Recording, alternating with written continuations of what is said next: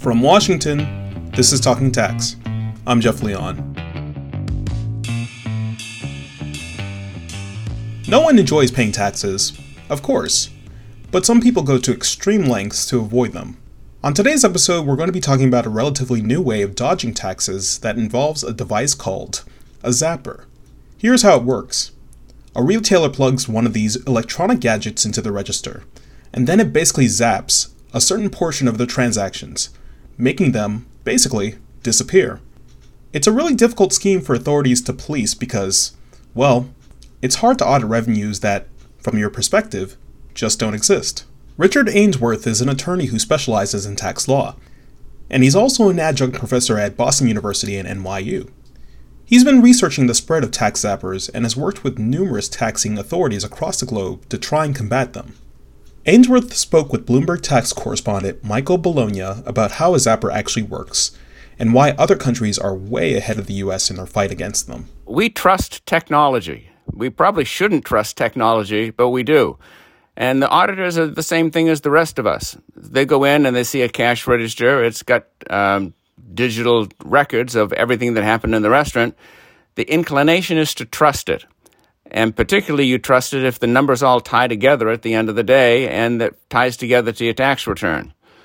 So what this suppression technology does, and there's a number of different kinds of it, is it goes in and eliminates transactions and then reorders the data inside of the cash register or the POS system, which is a computer in the back room. It reorders it so that you can't particularly tell that 10 hamburgers were sold, but only 5 were recorded. So I pay tax on 5, I have gross receipts on 5, and 5 other hamburgers just sort of disappeared on me. That's why it's a problem, because we trust the technology. And what you alluded to this before, but what specific tax programs are affected by this type of fraud? Sales, income, excise, what? My friend, there's a whole series of them. The ones we're looking at a lot of times are the sales taxes, but in the United States, sales taxes only go to about 10%. That's about as high as it gets here. But not only the sales tax, but the income tax is reduced because your gross receipts are reduced. And that's going to impact your federal income tax and your state income tax if your state has an income tax. Then you're going to pay your workers cash under the table. They're not going to report their wages that are earned. There'll be no withholdings to the IRS or the local government for the personal income tax. And how prevalent is tax zapping technology? And are there certain industries that are more prone to this sort of compliance hack than others? Well, Mike, we were talking about the auditing function that comes in when a fellow comes in and does an audit of the cash register. The thing that he wants to do, aside from figuring out how much cash came in, is he wants to figure out where the cash went. So if you're in a business where your purchases are not tangible products, if you're not in a department store where you purchase 500 PlayStations and that's what you sell as your PlayStations, what you're doing is you're purchasing eggs and tomatoes and lettuce. That's all perishable items. So the tendency, if you get the combination of cash plus a restaurant that has inventory that's perishable, that tends to be a target industry for this sales suppression because you can eliminate 5 hamburgers. And the reason you eliminated 5 hamburgers, you tell the auditor, well, the freezer, they were left out of the freezer and they went bad, so we threw out all those hamburgers. But it's conceivable, too, in dry cleaners or groceries or other types of cash businesses? Oh, absolutely. You just got to keep your eye out for can they possibly eliminate their purchases. You could do it if you're going to sell tangible products. If you could pay for cash for your products. So if somebody's going to purchase something and he pays the person in cash, then the invoice isn't recorded anyplace. The digital trail is a little bit hard to follow. So it can happen in lots of different businesses. Around the rest of the world, Michael, they've got a value-added tax, not just an income tax. So in a value-added tax, you're taxing everything from goods and services, and the rates are much higher. So if I'm in a value-added tax system where the rates, for example, in Poland can get to 25 to 27%, that's a big chunk of money that we're paying, and it's on goods and services. So it's on lawyers, it's on accountants, it's on all kinds of people providing personal services. So this is a huge problem outside the United States, where the tax rates are higher and the types of taxes that we're collecting are different. What kind of revenue losses are we seeing in the United States as a result of this fraud? Now, this is a hard question, Michael. If the money is gone, it's hard to tell how much money is gone. So the best I could do for estimates was to go to Canada, take a very good couple statistical studies that Quebec did on it, and compared the gross domestic product of Quebec with the gross domestic product of states in the United States. So I said, if people in Quebec have the same amount of income roughly as the people in Massachusetts do, then roughly we're losing the same amount of money as Quebec is losing. But if we got a bigger population, then we should increase it by 50% or so. So my estimate was about $20 billion we're losing in the United States, just back of the envelope, rough guess, but based on a very good set of statistical studies out of Quebec. And how have the states traditionally responded to this type of fraud? Is this something that they can detect easily in an audit, or what's the response been? It's tough because in order to do one of these audits, what you need, if you're going to do it by gumshoe, the old-fashioned type of audit where a guy walks in and actually looks at the books and records, if you're going to do it that way, you need somebody with you that's a tech person. You got to have a forensic computer specialist or a data analyst with you. Those people cost a bit more than the auditors do, and now you've got not just one auditor go in, you got a team of 3.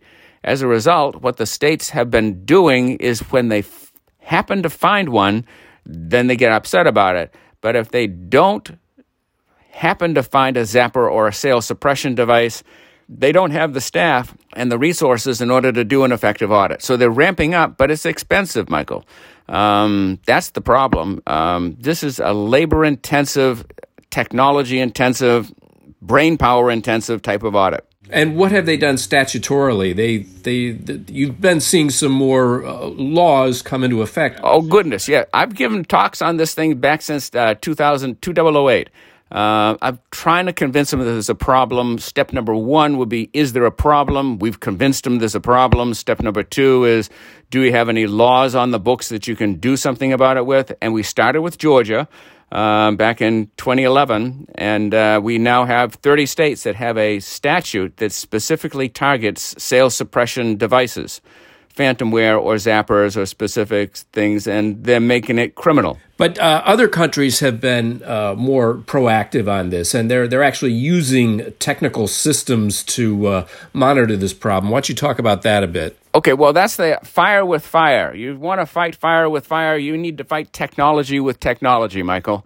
So what most of the countries have done is looked into ways of mandating inside of the cash register an electronic monitoring system, a device that will give you trusted data, encrypt it, and preserve it. There's different ways of doing it. You can have a physical device that's on the side of the cash register. It gets a bit expensive to do it that way. The cutting edge right now, Michael, is software. And what you can do is you can install inside of a system, require that it be there. Do you have a cash register? Yep. Did you install the monitoring system in there? Yep. Okay, here's your business license. So you mandate that everybody that's involved in businesses, that's writing invoices, that's selling items, install a monitoring device, and it'll just simply encrypt the data. Now, you can either keep the data there on location, which is what Quebec does, or you can require that the data goes back in real time immediately to the tax administration, which is a much more effective way of dealing with this problem because now I can monitor somebody on a regular basis, day by day, hour by hour. I can also do a remote audit. I don't have to send somebody out in an automobile to take 2 days in order to get there, perform the audit, and come back to the tax administration. Nope. I do most of the audit entirely digitally, online, remotely back at the tax administration. Saves money, saves time, more efficient, more effective. That's the way, Michael, they do it in Rwanda. Because in Rwanda, sometimes you take a car, other times you got to ride a water buffalo in order to go do this audit out there. But they don't like to use that many water buffaloes. They'd rather have the data come in directly on the internet. If you don't have an internet connection, it flips over and sends it on a telephone line. If the system doesn't work, they will shut down your restaurant. I understand that Fiji is an interesting example. You want to run us through what they did there and then what the success has been? Oh, goodness. Fiji is a really nice example. It's an island, so it doesn't have any people running across the border. Everybody comes in on a boat. They require everybody, it's a value-added tax system, everybody who issues an invoice or a receipt in the island must issue a receipt that has a QR code on the bottom of the receipt. It's totally digital. All the data that's collected on every cash register goes back immediately to the tax administration in real time, faster than a credit card. And then the QR code is generated by the government, placed on the bottom of the receipt. And then everybody can check that receipt, not for the numbers that are on the receipt, but whether it was valid and was recorded in the tax administration. I can walk up with an iPhone, scan the bottom of the receipt, and I say, yep, this receipt went into the government. The taxes have been paid, and the government knows about it. This now guy can't cheat on his income taxes or on his sales taxes because the government knows, and he knows right now. Now, the enforcement mechanism here is if you disconnect this machine, if you remove that QR code from the bottom, the government knows that you did that today. They'll shut down your machine tomorrow unless you reconnect up the machine. You've just made yourself an audit by disconnecting your monitoring device. Now, sometimes the power can go out, and there's a reason for it. You have to explain it to the government, but the power can't go out every day. The power's got to go out on occasion. So it's an effective system for monitoring every business in the country, but you don't have to send people around every business in the country. So Fiji's like way ahead of everybody else. Plus, the QR code on the bottom of the receipt, if you scan it and prove that your taxes were paid to the government, you just got yourself a lottery ticket. And at the end of the month, they give away prizes to people who won the lottery. It makes it really interesting because everybody wants the right kind of receipt. Don't sell me this stuff in cash anymore. I want the lottery ticket. I want the QR code. Everybody enforces the government's. You've got auditors everywhere, Michael. Everybody wants the right receipt. Well, and what impact has it had on their revenue collections and overall compliance rates? What happened in Fiji was they were going to install a monitoring system, so the first thing they did was they dropped the tax rate by 40%. That's really scary. The tax rate went down by 40%. The revenue went up by 20%. Now, it did take a little bit of time for the 20% to hit, so it took about 9 months to a year before the revenue increased over what it used to be. But effectively, the citizen said, well, the tax rate went down, plus I have a lottery ticket, plus I know that guy's not cheating the government anymore. I'm a happy camper. And the government's a happy camper because they've increased their revenue. So what's the situation in the United States? If you can do this in Fiji and Rwanda, why can't we do this in the United States? Michael, I'm not 100% sure. But we have done it in one place in the United States. We've done it in the state of Washington. And what we did was we brought in the Fiji solution. The same sort of thing that you got in Fiji, you've got in the state of Washington. Now, the problem in the state of Washington is the way the statute works there is if you're a criminal, you have to install a monitoring system. If they catch you with this fraud device and you're going to go to jail, if you don't want to go to jail, you can keep running your restaurant, but you have to have a monitoring system. So it winds its way through the criminal system, and we're only into 3 or 4 restaurants in Washington. But do you sense that there's something sort of attitudinal about this country that makes either revenue agencies or consumers or businesses reluctant to go the whole 9 yards? Or Michael, the studies in Canada say 30% of the machines in Canada are suppressed with have the suppression fraud in there. When I went to Sweden, it's 70, 80, 90% of the machines that got the fraud devices in there. We're into something where the fraud is so widespread, the cancer has so metastasized in the tax system that it's really difficult to root it out. So it's the politicians which seem to be afraid of mandating a solution that lots of places in the rest of the world have adopted. That was tax attorney Richard Ainsworth, speaking with Michael Bologna. You can find up-to-the-minute news on the latest tax and accounting developments at our website, news.bloombergtax.com.